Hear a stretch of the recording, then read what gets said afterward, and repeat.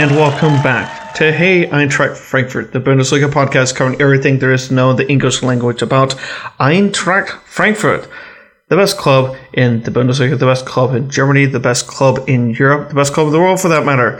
But we are a little bit biased and also a little bit humble, as Eintracht has recently, in recent years, I should say, taken part in European adventures. We bothered to play one team from a country currently being torn up by an aggressor. We visited Shakhtar Donetsk in the Ukraine. We came through over the round of 32 in that season as we ran all the way to the semifinals, the Europa Pokal, and folks, it has been a trying time for those folks out there. So we're just kind of starting off a little bit muted and kind of introducing everyone in the podcast and saying that our thoughts and prayers are with the Ukrainians. We hope that peace does come through in the end.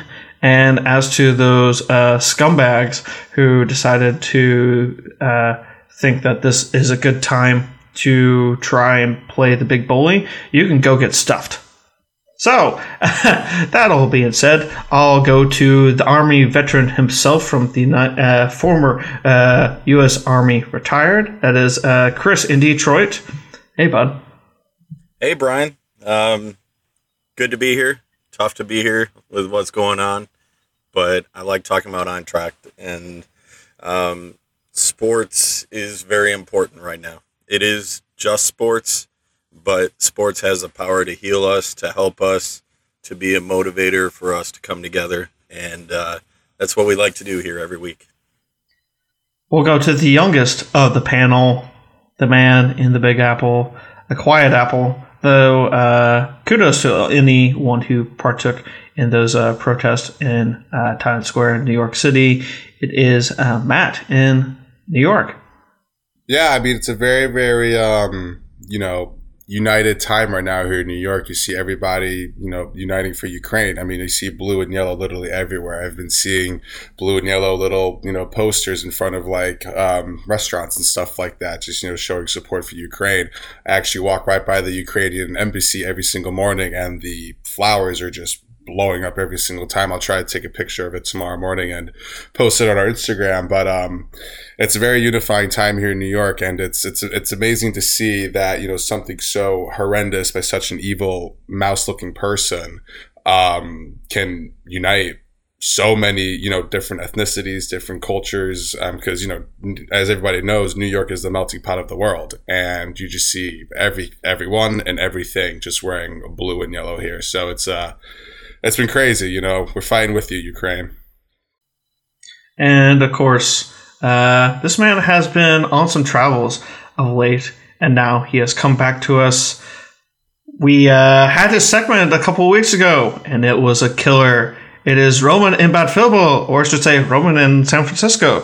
Yes, hey guys, what's up? Thank you, Brian. Happy to be here after almost a 2-year break in exile, in European exile, and I left the continent right before the shit broke loose. First, when the first shit started 2 years ago, and then I came back to the United States. Now the second shit starting. So, horrible Stop traveling. times. And you're ruining the world. I know. It's crazy though, I was also still able, or not able is the wrong term, but I had to do my mandatory military service for Germany, and I did actually Google until what age they can still draft me in case shit hits the fan, So it's weird times, and I would have never ever, not even during my active part, thought that I would ever even have a thought of being afraid of feeling insecure within Europe. So it's, I still believe that peace will prevail eventually, and I don't think he's that crazy, but it's still odd, that you even have these mind games where you think about, what's going to happen? Where is he going to stop? Where are the tanks going to stop? And that's just some shit going on. And yeah, I chime in with you guys that we're with you guys in the Ukraine, and all the support go out to all the Ukrainians and Russians out there actually, who oppose this system and this war. And I think that's the humanitarian side that we've seen in our human species, not only Europe, America, but also from Russia. And they're the tough ones, right? We can go out and be for Ukraine and against Russia. That's easy. Nobody's going to knock our doors and get us out. Nobody's going to put us into jail when we say we are against the war. But all those people out there in Russia or in one of these other totalitarian states that risk their well-being by speaking out. So to you guys, all the kudos. You guys are the ones that can actually change this and show how great this planet actually is. Chris, you and I are both avid fans of hockey, and the NHL is the pinnacle of that sport, a sport that is played by many, many Russians. It's been pretty unilateral, even from that end. That here in the States, where that is like hockey players are the kind of only Russian professional athletes that you'll see around. I think it's been kind of unilateral, even from the big Russian in D.C., Alexander Ovechkin. I think every single person has been wanting peace at the very least, or has at least mentioned that out in the social media atmospheres and through their own team social media. Yeah.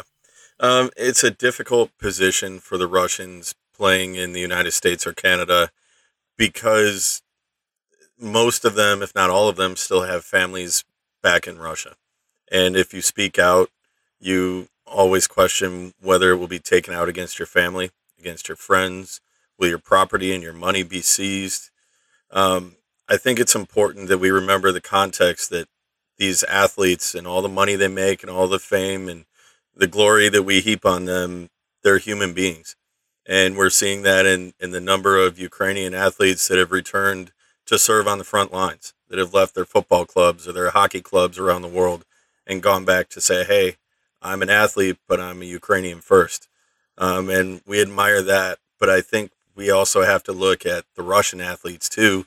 And like you said, especially here in hockey, I think we have to remember that they're in a difficult spot. And though I don't believe any of them openly support what's happening, we have to be respectful of some of that space because speaking out can have dangerous consequences for their families too. So just because we're not hearing a flat-out rebuke of Vladimir Putin's tactics, I don't think that's a endorsement of him. I think that's just trying to be protective of your family and your assets there. And sometimes we forget that because you say, oh, he's a millionaire. What does he have to lose?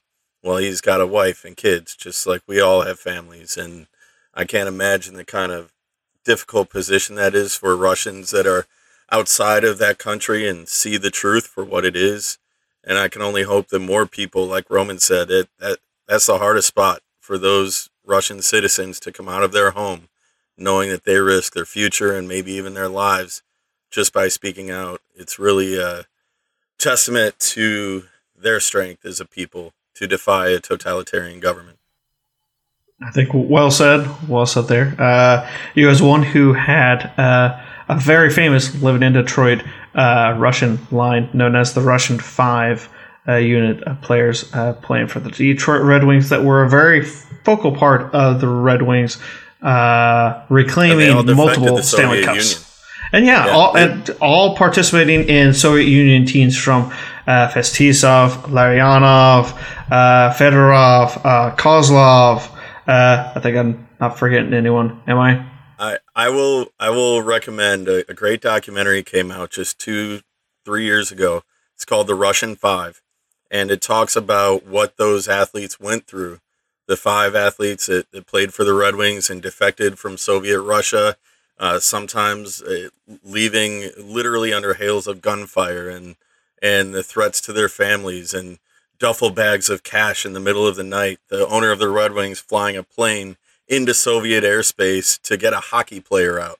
That was real, and that was in my lifetime. I'm only 37. That's kind of where we're at right now again, where athletes and people with the ability to say things and get out are having to risk their freedom and the freedom of their families, or what little freedom they have by being so famous to speak out. They're risking everything. So check out that Russian 5 documentary if you're into sports and the geopolitical side of sports. You'll really enjoy that. And in case anyone is wondering where they can catch that, and there's also a good one that covers the Russian side of things when it came to the Miracle on Ice. I know we're going to stop the hockey talk and move right to where Eintracht is, but that is available on Fubo. No. Let's talk about hockey and Hoopla, Canopy, available on Fubo, Peacock, Hoopla, Canopy, and Plex that you can stream. And of course, you can rent it on your Apple TV or your Amazon or wherever else. You might find good documentaries such as that.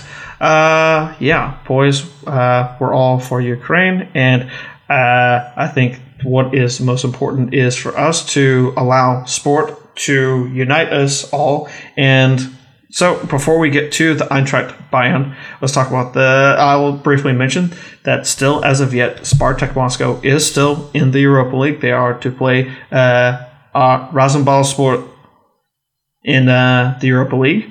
And it's kind of funny that they were drawn with Leipzig of all teams, because the former Spartak Moscow coach was, of course, Domenico Tedesco, who's been leading Leipzig on such a really good run of late. So, of course, they would have that there. But so far, UEFA has said that, one, they took the Champions League final away. They moved that to the Stade de France in the north of the country. And the last that I had heard, Spartak Moscow is not going to be participating. And yeah, we'll hope that we hope that more stuff is to come. But so far, the Russians have been kicked out of the World Cup qualifiers. I have not seen that UEFA has kicked out the Russian women. It's safe to say that they will be kicked out of this summer's Women's European Championship. That the German ladies and many members of the Eintracht Frauen are going to be participating in that. So I look forward to that, and not seeing the Russians there. I'd prefer it to, if they want to do a great goodwill gesture, have UEFA put in Ukraine as the filler team in that case. But I do realize that is absolutely huge wishful thinking. Yeah, because they're too distracted. No way they play. Yeah, you kind of have to wonder, because Russia has been kicked out of their playoff qualifiers that they were to play against Poland. No love lost there, and Ukraine has got to play the playoff against Scotland, and you got to think that those guys are going to be in no fit shape to participate in that competition. And you're almost like, hey, Scottish guys, can you just roll over and just forfeit the match? Take the 3-0 loss and let the Ukrainians move on to the next, progress into the next round. I mean, that's what I would like to see. And excuse me, you should ask Derek Ray that. Yeah. I think Derek would be rather magnanimous, and I've actually been corrected. One of our live listeners sent me over a message saying that, hey, Leipzig wins on a walkover because UEFA decided to suspend all Russian clubs from the competition. So, excuse me, I stand corrected, but that information I was running with was only slightly antiquated, but that was up to date at the time that I had last seen it. I've talked enough. I'll let you guys talk before we go to Eintracht and Bayern. But just to add really quick, because I think it's important, that we have to learn from this as well, right? I mean, like the UEFA and the FIFA, they've been not giving shit about human rights and whatever this is called for all of their past 20, 30 years. They've been supporting dictators. They've been supporting people who don't care about other human lives, that have been treated, that keeping slaves and all of this kind of stuff, whether it's in China, whether it is in Russia just a few years ago for the World Cup, and of course in now in Qatar.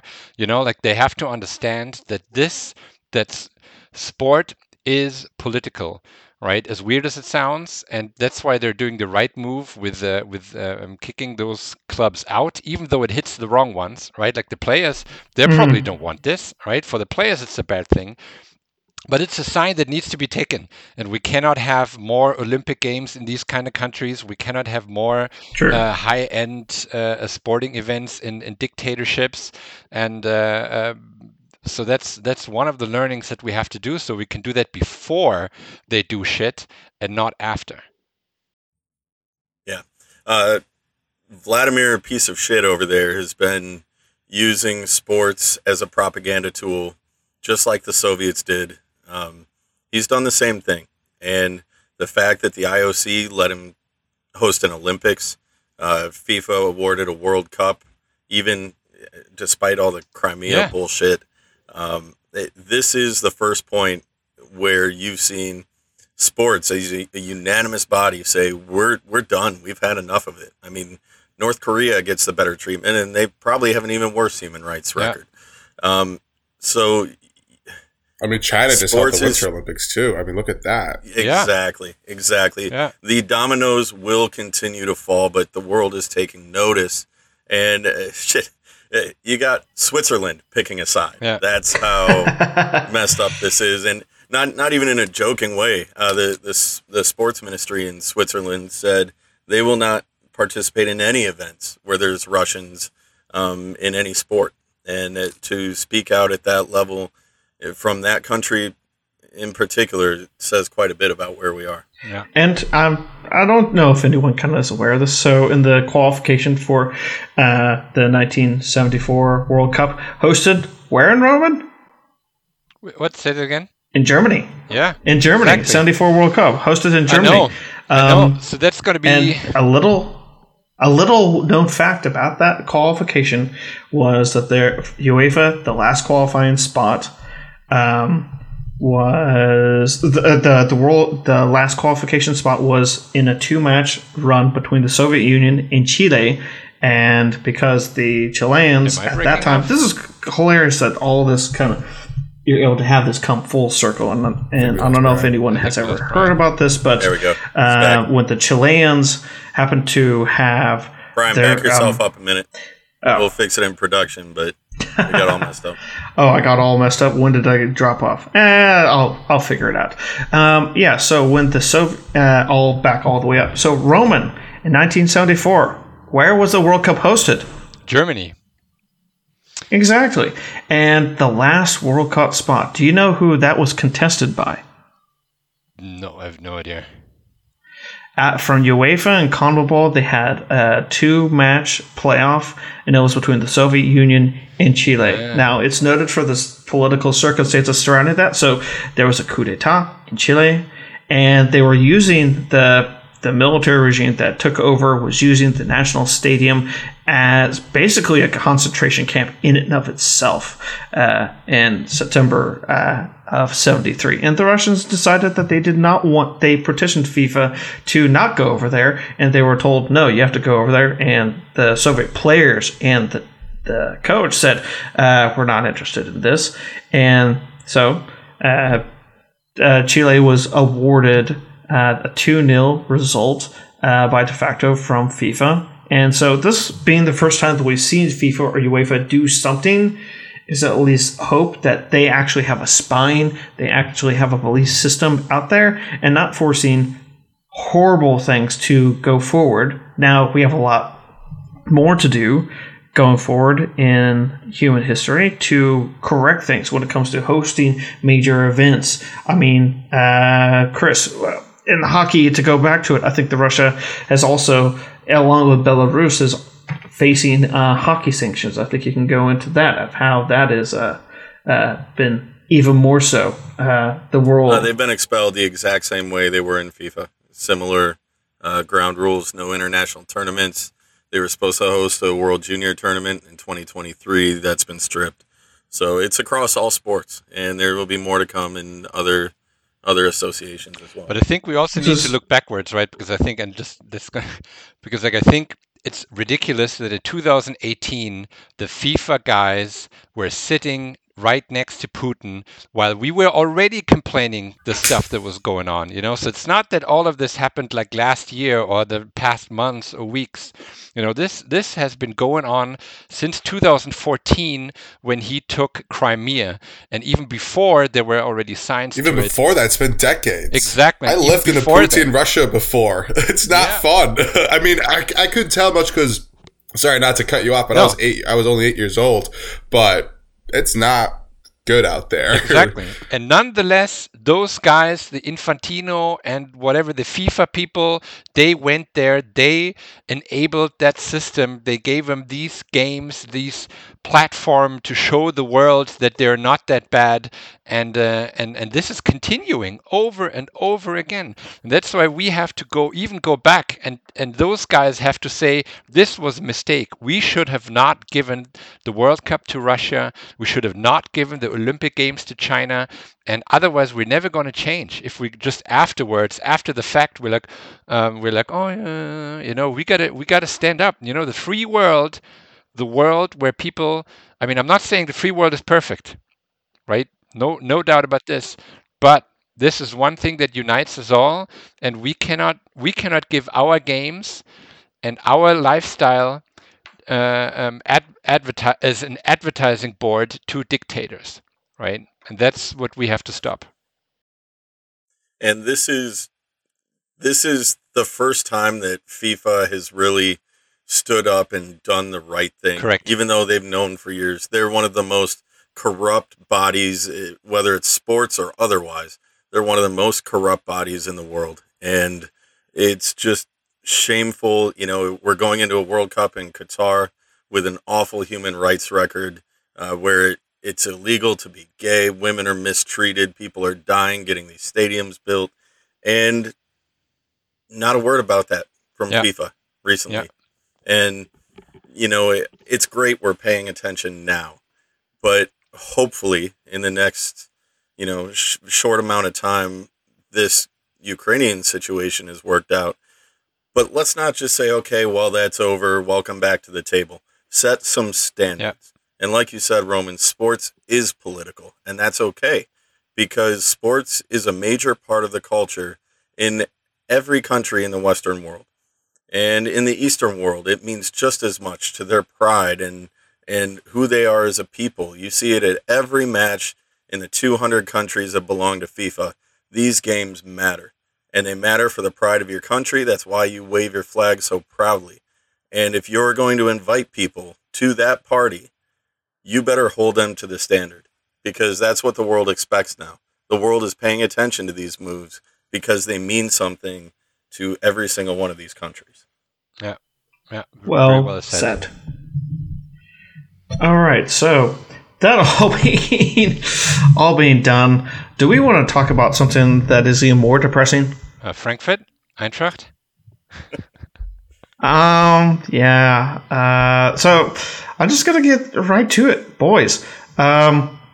When Jesper Lindstrom played that beautiful La Pausa to Kostic, I thought, we got this. And then it was a miss, and I'm like, crap, here we go, about to shit the bed. Eintracht went on to play the match, at least physically tough, needless to say, against the big bad Bayern. And Bayern won for the first time in Frankfurt in 3 seasons, 1-0.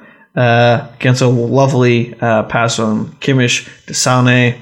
Oof, that was a real peach of a goal. But otherwise, I would actually say that the Eintracht stood tall, they stood firm, and we found out how we could, if we want to, play with Linz and Kostic. Roman, you've been without commentary on an Eintracht match in a good long while. I'm going to let you take the bite of the apple first. Yeah, so if we just take the last game, then I don't think there's a lot I can take from that match, right? The only thing where I can say is that the defense was kind of solid. I mean, to be honest, if I would recall you guys' predictions, a 1-0 was better than you guys expect and I expected. So from by the result, we cannot complain, and obviously we've had worse. So 1-0 is pretty decent, and only the goal was only shot in the last, was it 10 minutes, 15 minutes? So it's not that that we were out of chance in this match. Of course, in retrospect, yes, but one game changing factor could have made it and could still getting us the draw. So an overall discussion, it's very tough to say, right? Because the players, for some reason, perform differently against Bayern as they do against Fürth. And but what I'm excited about, or not, what the positive thing, so to say, is the defense kind of worked well. Tuta did a very good job. I think he stepped up a little bit. Our offense is not existing. Well, we didn't have actually, we didn't have an office on the pitch as well, but it's the old problems. Or let's put it this way: it's the problems of the first half of the Hinrunde, and I hope they're just going to make the turn the same way we did it just like a few months ago. We just have to turn the ship around, and I hope they can do it. I still trust Glasner, so I'm not yet a critic. I think it's an intermediate season. We have to start changing stuff and move around. But yet, the Bayern game doesn't help me to either be more optimistic or pessimistic. Right, so Glasner, he said he's very optimistic. So he thinks that's they got over the hump, and I'm happy to be. I hope they prove him right. But that game itself, yeah, it's not what we used to see. I think you put the nail in the coffin with like how we played in the Hinrunde first was like we were just tying games. I miss tying games, guys. We've lost 5 out of the last 8. I miss tying games, and I can't believe I'm saying that. Like, we are struggling, but like, I was actually kind of a fan of this team on Saturday. It seemed like we had a lot of energy, specifically in the midfield coming in, and it seemed like the midfield was kind of pressing our attackers to Dortmund's defense, because there were quite a few times where we made Bayern look very uncomfortable on the ball, and I was loving it. But you said it perfectly, Roman. We were struggling on the offensive side of things. I mean, I know we should have probably put Bore in. I wasn't a big fan of benching him in and having Lindstrom kind of play the 9 role in front of us, but we had to make room to play Lentz and Kostic. And Brian, you put it right there as well earlier. I think that was a great deal. It looks like we can do something with that. It looks like it's a very, very effective way. I just hope it doesn't eliminate Kostic's ability to stay as wide as possible. I think it helps us with the defensive side where, Lentz was more present as well. But I think, thank God that we played Kostic. Like, I love that he was starting. I mean, he didn't really show too much because obviously we played a rough, we played Bayern. Like, you can't do too much on the offensive side of things. But he held his own, he held his own with Sabitzer and Kimmich. I mean, there were a couple times where, Sabitzer was getting away from him. But I mean, Kostic was holding his own, and I think him and Djibril Sow can work really, really well, because I would love to keep Kamada as a power sub. Granted, he didn't do too much in this game, but again, we played Bayern, and again, Bayern was overdue a win against us, especially at home.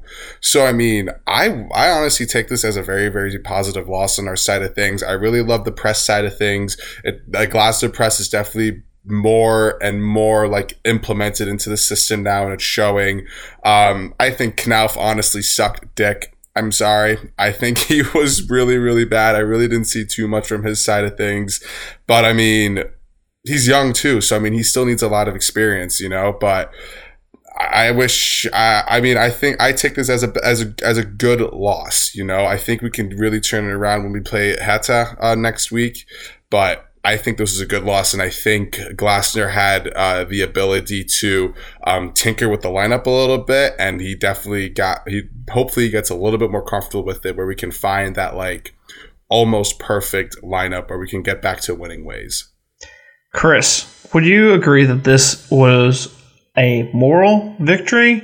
And if so, come from a place where moral victories are the only victories that a certain other type of football can usually procure.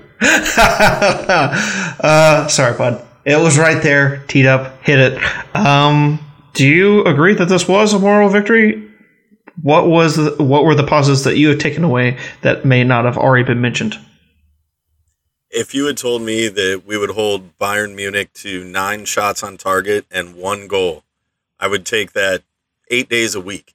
That was an outstanding performance. They certainly had more shots. They missed the net on several headers that probably should have been better placed. But we did what we had to do defensively to hold them up enough. I thought we were really physical in the midfield. We made them uncomfortable. And Gnabry is a heck of a player, and he still had his opportunities, but I thought for the most part we did a good job keeping him in check. The superstar Lewandowski was, I'm not going to say he was invisible, but he was hard to be invisible wearing that lovely yellow and blue armband on his shoulder. But he was not on his arm, a major impact in the game like we're accustomed to. It was the first real matchup against them where it wasn't just Kevin Trapp keeping us in the game. There were other guys that were doing their job and giving us an opportunity to stay within 1 goal. Now, that being said, I hate moral victories. I think they're stupid because you come out with the same number of points as you do with the loss. You got 0 points, and you want to call it a moral victory, that's fine because there were some good things to take from it. But in the end, a loss is a loss, no matter how you dice it up. I'm really concerned about the offense still. I told you when Jesper Lindstrom came in that he gets really frustrated when things aren't going his way. And right now he's playing in a position that's very uncomfortable and unnatural to him. I really don't want to see him get in a bad headspace because I think he's got a good future with his team. We got to address that front end. But if the defense keeps good teams to 1 goal a match, we got to figure out a way to keep the bad teams to 1 goal or less. And that's opportunity is going to come up this weekend. Yep, very much so. That being said, I want to kind of touch on Da Costa playing out on the right. I mean, is this one of the last... I thought he was kind of useless. I thought he was just a body that you eventually saw that was there. I thought he, as a player, was absolutely woeful. I would have actually preferred a Hauge to have been played where Knauf was and have Knauf all the way out on the right, personally. I'd like to see what you guys think on that. I agree with you, actually. I think I would have rather had Da Costa on the bench, Knauf next to Hustic in front of Tuta, and then put JPH kind of across from Kostic, right underneath Lindstrom. Or even play JPH up front. I mean, Boris should be up front regardless. I'm not saying that. But I mean...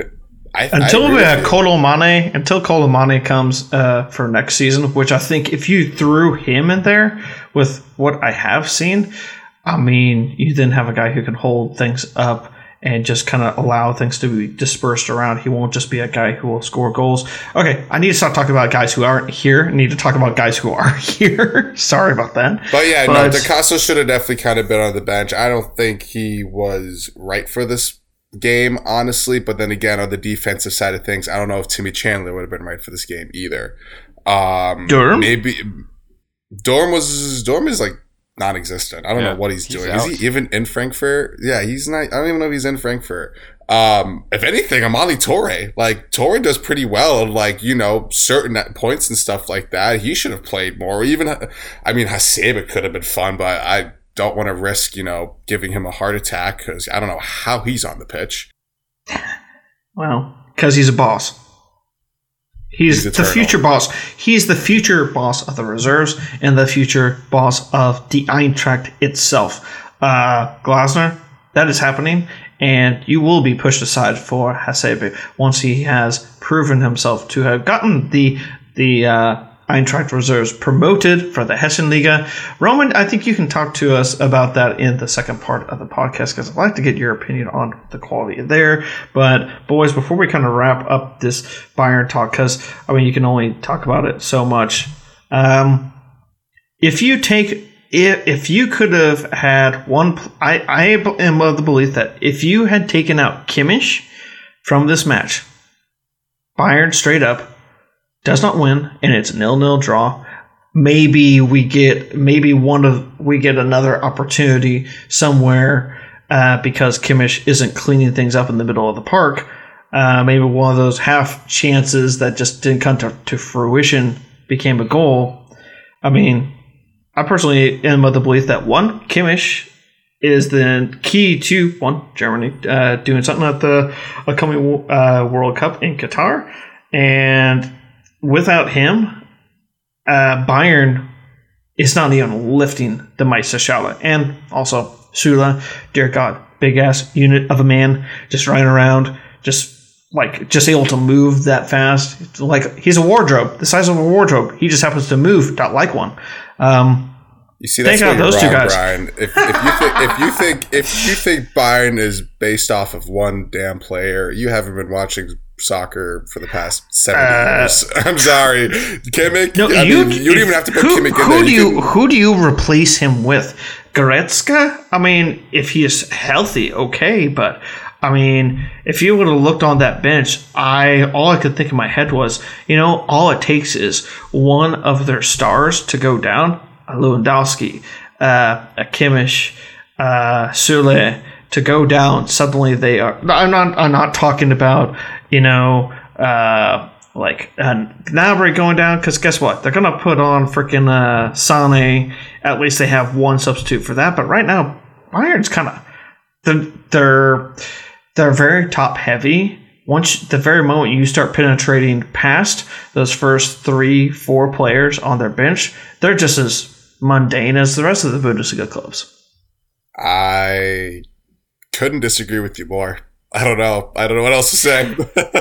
Are you telling me that, like, if Gnabry went down hurt and then you were and like something, they didn't have Sané available, they would have looked at Muslera. They have like four teenagers sitting on the reserves waiting to get any more like they have so many teenagers just ready.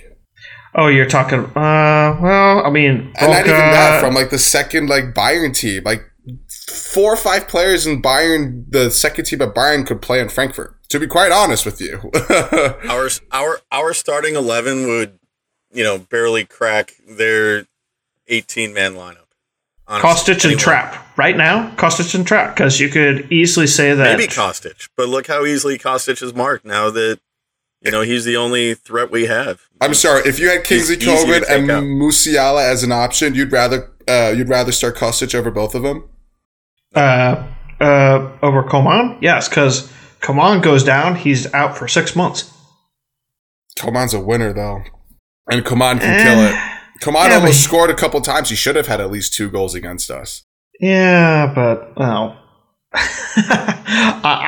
I'm a Coman not a hater, because that's a little harsh, but I'm not a Coman fan.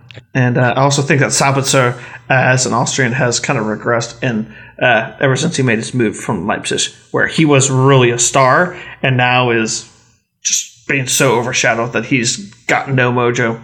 The guy could probably go to a certain street in Frankfurt and still be told by the girls in there, no.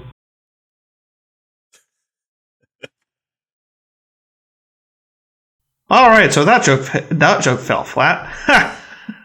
It didn't have a connection issue. I didn't hear your joke. It's okay. Just made a joke about a certain Taunusstrasse that Sabitzer could go down that and be rejected by all the girls behind each red door. And that's the most we'll ever talk about Bayern on this podcast. Goodbye. Thanks for the season, guys. Indeed. That's going to wrap it up for segment 1, folks. We're going to be way more positive in segment 2, but not before we get through hashtag what are we drinking. Let's go with the Young Buck. Matt, what do you got? I am drinking a Cerveza Modelo because Bundesliga season's over. Time to think about next season. And I'm ready for a new defensive woe. So, well, it's not really Corona, but find your beach. All right. Chris, what do you got? All right. I brought all the sugar to the party tonight. I am drinking as a toast tonight. We talked a lot in segment 1 about the humanitarian crisis and the military crisis in the Ukraine. So I am drinking in toast to the people of Poland tonight. The way that they stepped up and really helped their neighbors, and you see the videos of thousands of people rushing to the border to provide food and clothing, and of course tomorrow is Fat Tuesday, and here in the Detroit area we have a massive Polish population, a massive Eastern European population, and so we celebrate Fat Tuesday like good Catholics with a high calorie intake. I've got some Punchki infused vodka from Detroit City Distillery, my Punchki infused beer from Eastern Market Brewing, just a block away from the distillery, and my Punchki from Zingerman's Deli and Bakery. So I brought about 20 pounds of sugar to the party, and I've gone through about 10 pounds of it in this first segment. So see if I can make it to the end. Crap. I'm joking. But Goodness. Cheers to the good people of Poland and everyone offering help. Roman, do you have Cheers. anything? Nah, I'm drinking water. So I've just got back from Mexico and I had Recovery mode. a recovery mode. Exactly. I was like, and I'm going back to Mexico in a week. So I was like, okay, now this week in the US, and of course when I watched the game, I had a couple of beers. I was like, okay, so when I'm just by myself in my apartment, I'm not going to drink, and so that's why I just got water. And I had green tea earlier, so green tea and water. That's my drink. So I'll take some of your sugar, so. All right, and I'm drinking the By the last way- of my Bell's Stout, Scottish Ale, and yeah, it's good to say goodbye to winter. That groundhog don't know shit. Yeah, that's going to wrap it up for segment 1 of Hey, Eintracht Frankfurt. Went a little long, went a little political, but hey, that's just how we do things. Stay with us for segment 2, and Justin Jeff. Слава Україні! Слава Україні! Героям слава! Слава Україні! And we are back. Segment 2 of Hey, Eintracht Frankfurt. Roman, it's been so long since we've had you on the podcast. Guess what we got to talk about next on the podcast? What is it going to be? Is it going to be anything about Bad Vilbel, about Hessen, about underaged soccer players? No, it is all about Die Frauen, because it is the Frauen Corner is back. The Frauen are back. The Frauen Bundesliga is back. And God, I have missed this a hell of a lot. And yeah, really excited to talk about the very best women's league, the very best women's team within a women's league.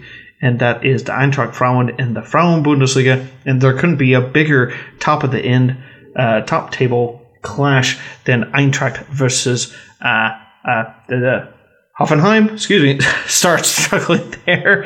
And you know what?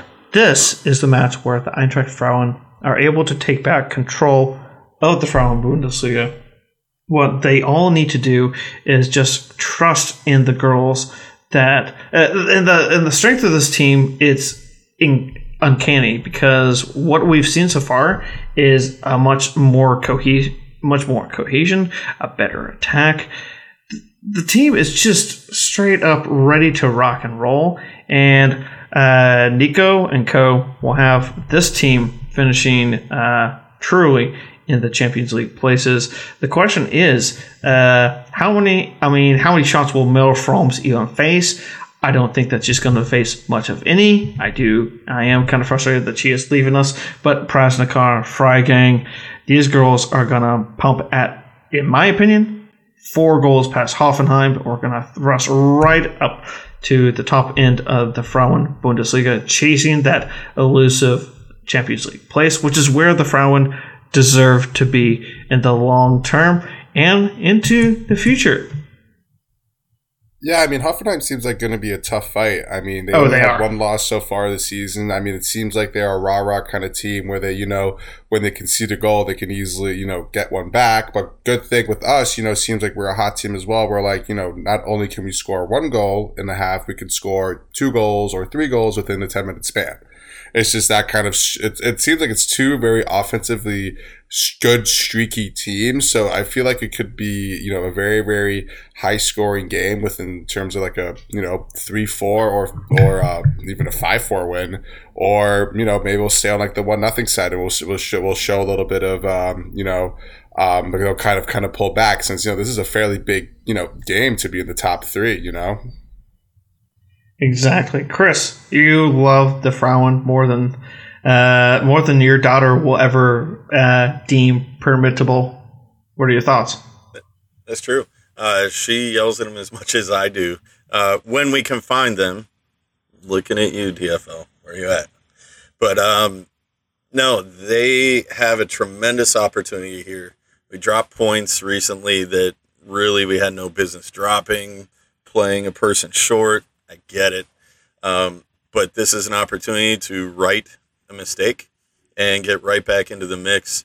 And it's not really going to get easier because we got a couple tough matches coming up too. We got Bayern around the corner, right? I don't have the schedule up. Let me look. Yeah, we got Bayern and Wolfsburg over the next month. So it's pretty critical to take this one to get back in contention, get things rolling, SGSS, and after that, then Bayern. And if we can win the next 3, guess where that puts us in the table? 1, 2, 2 is on the table, maybe 1, depending on what happens around the league. So for me, it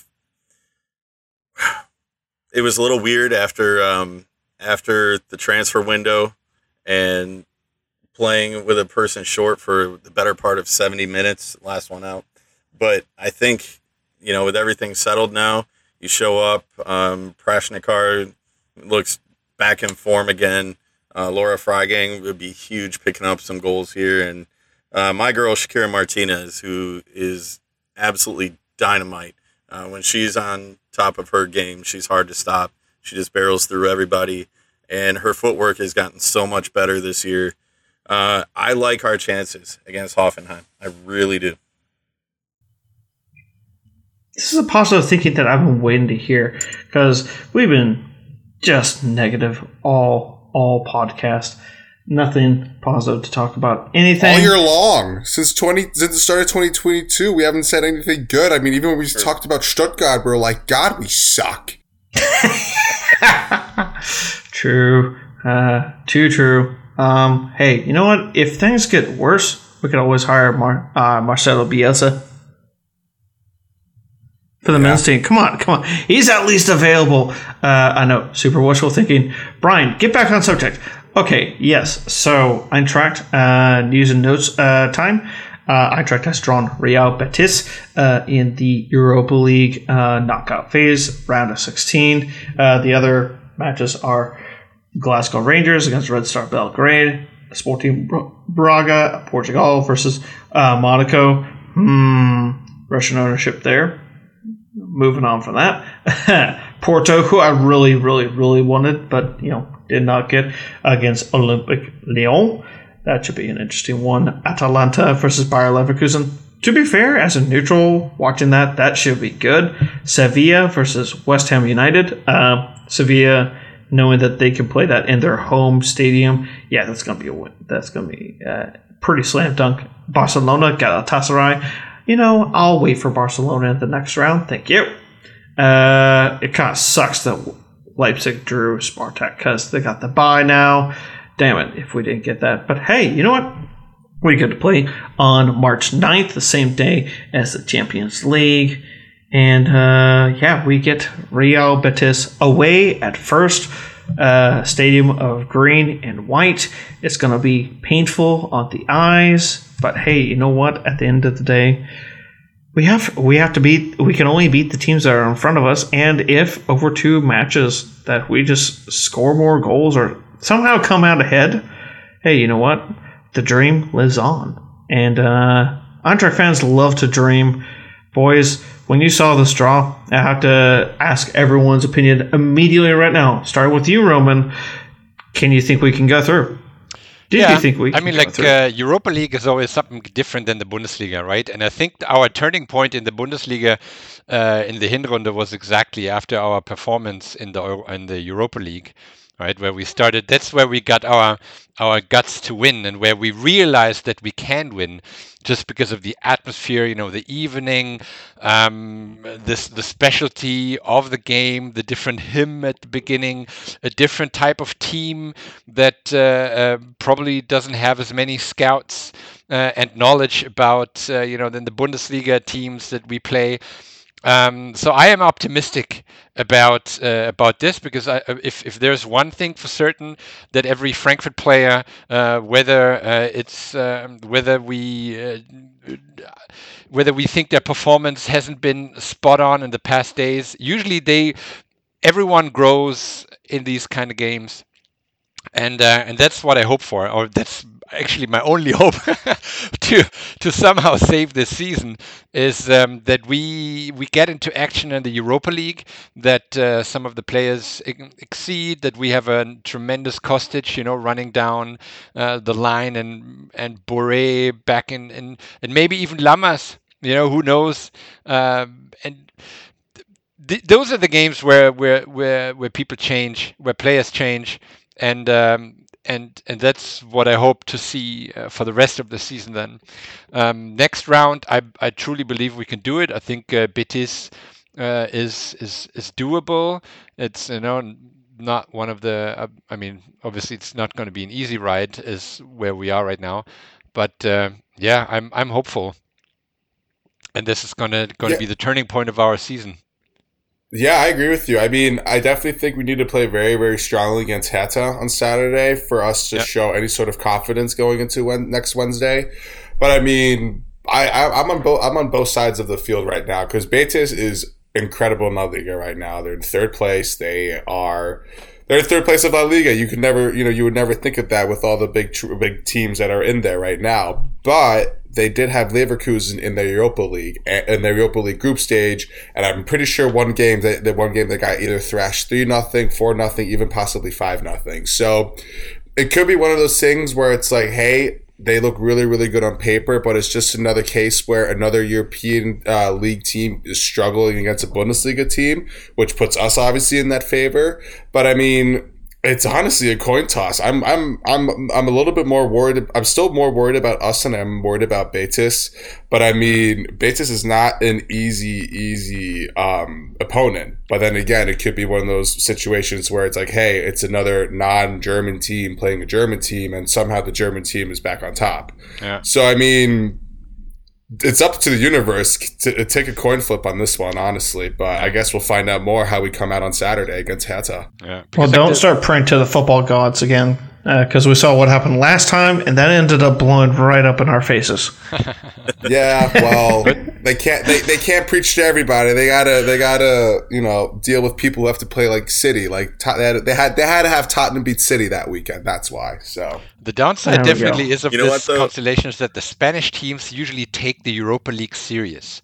Right, so that's, I think, I would say what I hate the most about playing against Spanish teams, because Spain is, one of the nations, they really do everything. And for them, the title means something. I mean, the same for us. And I still don't understand why teams like Hoffenheim and Wolfsburg, how they do not like how the Europa League cannot be liked. Winning a title is, But anyway, so that's kind of what kind of kills my vibe, or the only thing that kills my vibe is that Spain usually, or the Spanish teams, take it too serious. Then but we'll see. And then but so do we, because our other season, the Bundesliga is over. This is our other season. Like we should throw all of our balls in this court, Exactly. We also have an opportunity. They're in third in La Liga because they score a ton of goals, not because of their defense. Well, I mean, they have a lousy defensive record. So if there was ever a team to play, we don't have to score on them a lot. We just have to score on them in one game. It's one game, and you move on. So showing up with a good performance, put some goals up, and to me, that game is far more important than what happens this weekend. But what happens this weekend sets you up for that. True. So I will say this much, Chris. I did watch a majority of their match on Thursday against Zenit. And I will selfishly say I was watching it exclusively because I wanted Zenit to lose, because I wanted the Russians to lose. For obvious reasons, of which if you are listening at this part of the podcast, then you obviously were tuning out the first part of the podcast. But Betis, as a defensive team, they held firm, but oh my gosh, there were a lot of chances that they gave up. It was like having Bayern bombard them, only they're not Bayern quality. And Betis held on by their fingernails, really their fingernails, to end up winning that tie. And if that's what we have against us, all right, we're going to have some fun the next podcast when we start previewing that match itself, needless to say. And like you said, Roman, the Spanish take this thing seriously, and with them playing the final in Seville, oh boy, they'll have the knives out in their mouths ready for blood. But hey, you know what? The Eintracht will be there for it. We just don't know how things will go. The only thing we're going to talk about that's happening right now in Germany before we get to our predictions for Eintracht versus Hertha, because we are running a little bit long on this one, is the matches of the DFB Pokal. We have Union St. Pauli on March 1st. We have Hamburger Sportverein versus Karlsruhe SC. We have Hannover 96 versus Leipzig. We have Bochum and Freiburg. I think my pronunciation was spot on everything. I'll leave it to the judges to decide. And I'll go right on through. I'll say St. Pauli, Hamburg, Leipzig, and Bochum on through into the semifinals. And I'd love it if Hamburg and St. Pauli met in the semifinals. So, Chris, I'm going to go to you since you were the last one to speak on the Europa League. I'll get your predictions for the Pokal now. I like chaos. Give me St. Pauli. 4 top division Hamburg. Teams and 4 second division teams. It's wonderful. I'm going to go St. Pauli, Hamburg, Hanover, and Freiburg. Boom. Hanover. Matt, go for it. I mean, I think Union's going to beat St. Pauli because I think Union is going to complete their historical story where they just kind of rose up fairly fast and now they're winning a title. I'm going to go Hamburg over Karlsruhe because I don't even remember Karlsruhe being any sort of good since Mike Frank, honestly, which was God knows how long. I think that was his name if I remember correctly. Leipzig over Hannover 96. I think that's an obvious one. And then I think Freiburg over Bochum. I think that if I were to put my money on a winner for the DFB Pokal, I think I'm going to go Union. I'm going to root for Union Berlin. All right. And Roman, Yeah, I think I know where you're going with the early match, the March 1st match, which is Union Berlin and St. Pauli. I think I know where you're going with that, but I would love to hear where you feel with the other ones. What do you think am I going? I feel like I'm alone with cheering on the Buccaneers. Yeah. Sorry for that. Yeah, I think you're going with Eisen Union. Yeah, I'm basically copying, right? So Union is definitely gonna. I think Union is gonna win to Pauli, even though I would like to see the winner of the DFB Cup in this match, right? So I think But now first, before I do the prediction, it hurts to see. I hate to see this because I think not ever has it been so easy to win the DFB Pokal than this time. And whenever I see this, I'm like, why are we not in there? So that's kind of the starting lineup. Thank you, Mannheim. Yeah, unbelievably, it's but anyway. So Union is going to win. I also think Hamburg is going to win. Leipzig is going to win, and also Freiburg. So I think it's. I even would put some money on that, maybe like a euro. It's. Yeah, I think it's. And the winner of the cup is either going to be Union or HSV. No, actually, no. I think it's Leipzig probably. Leipzig or Union. Those are my. Nobody likes Freiburg. I'm gonna say Union or Freiburg. I don't know if Leipzig's gonna do it. I don't know why. I feel like they could choke. somehow in some way. Yeah, but I think Freiburg. It would they be seem to play Hanover big right now. it would be Hanover. But they just got to a good Hanover it run all. right now, right? So that's kind of what annoys me. Leipzig, they are in a run with Right. Tedesco. They got the coach that they need. Mhm. It works, and they're They're going to scary. take this serious enough. I mean, in the quarterfinals, you take everyone takes everything serious. There's no, so it's I think.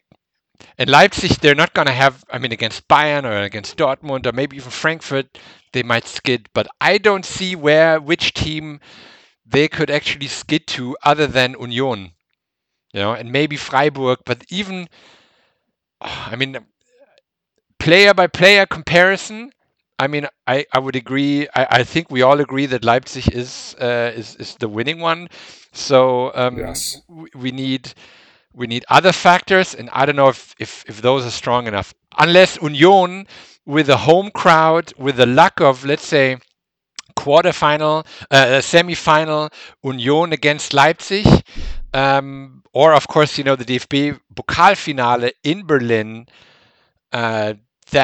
That may be a factor, but other than that, I think I'm sorry to say, as much as I would like to as much as I would like to have Hannover win against Leipzig, but I don't think this is going to happen. Don't think it's going to happen at all. Let's talk about our match. Well, there's not really much to talk about our match. Look, at this moment in time, there's nothing more interesting than playing a team that looks like they are about as dead in the water as you can ask for. I spoke this week on Talking Foosballs. Us, right? I spoke to Talking Foosballs, Matt Herman, and asked him how bad is Hertha right now, and he said, if we were in the Zweite Liga, we'd be mid-table at best. That's currently the way that this team is playing, and I'm going to go out on a limb. I actually think that Eintracht will win.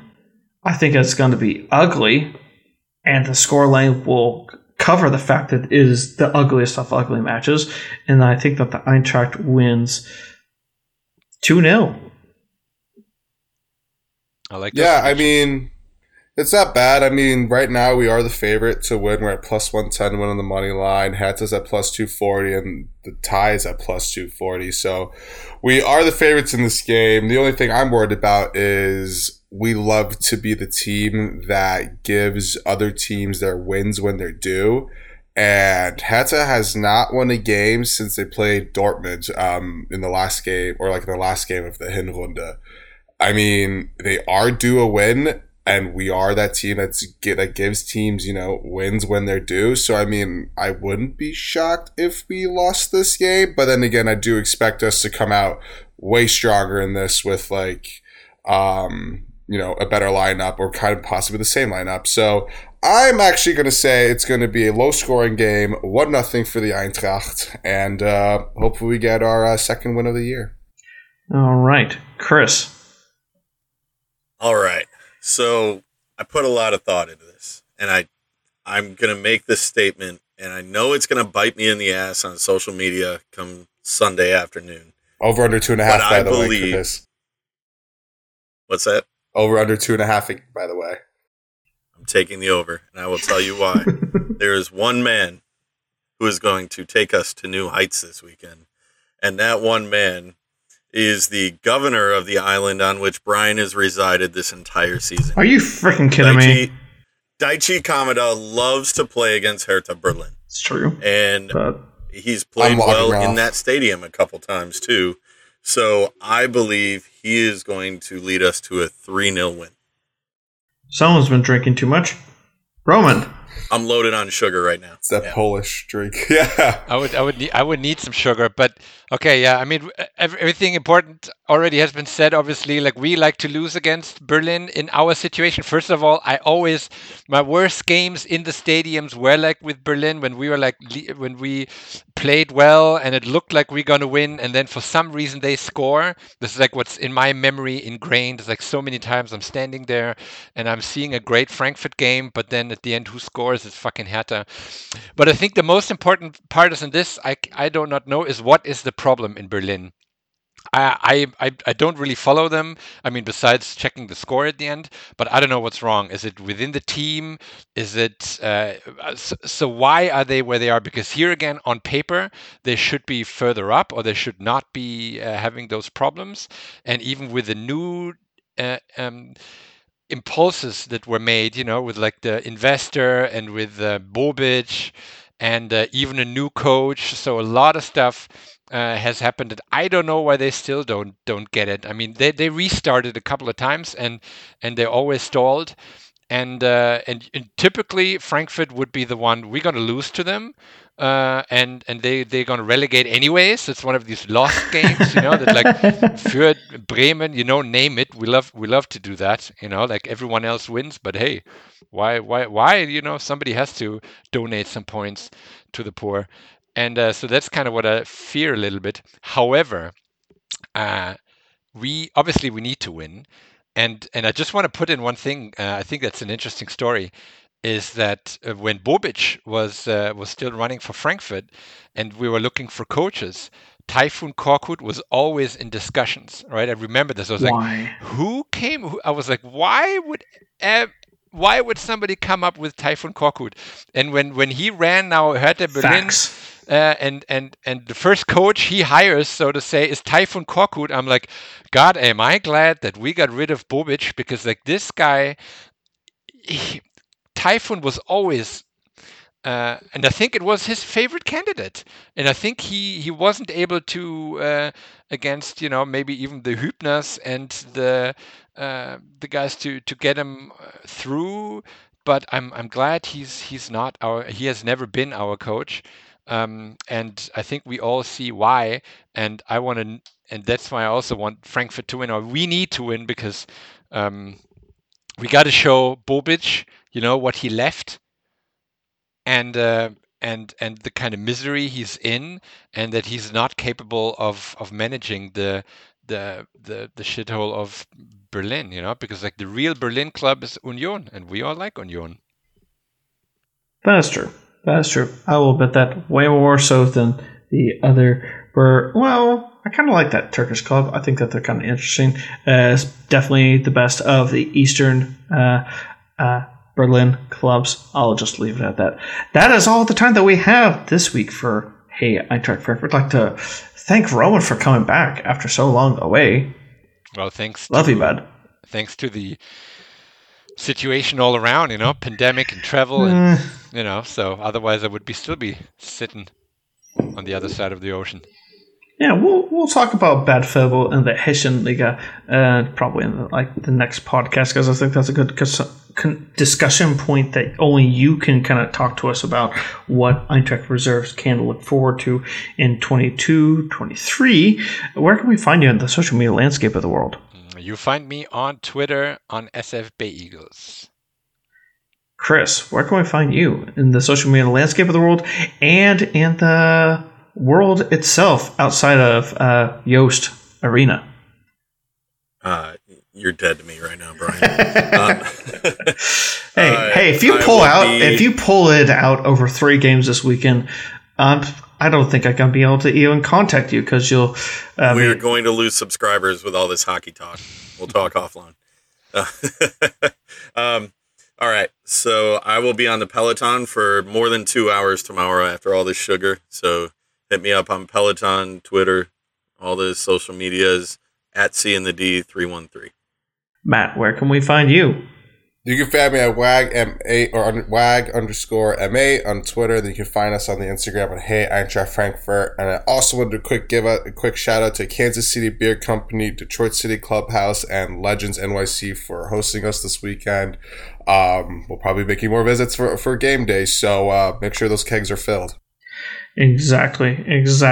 And make sure to, for if you happen to be in the New York area, like Matt has mentioned, leave some flowers or a card for your local consulate general or embassy if you happen to live in DC.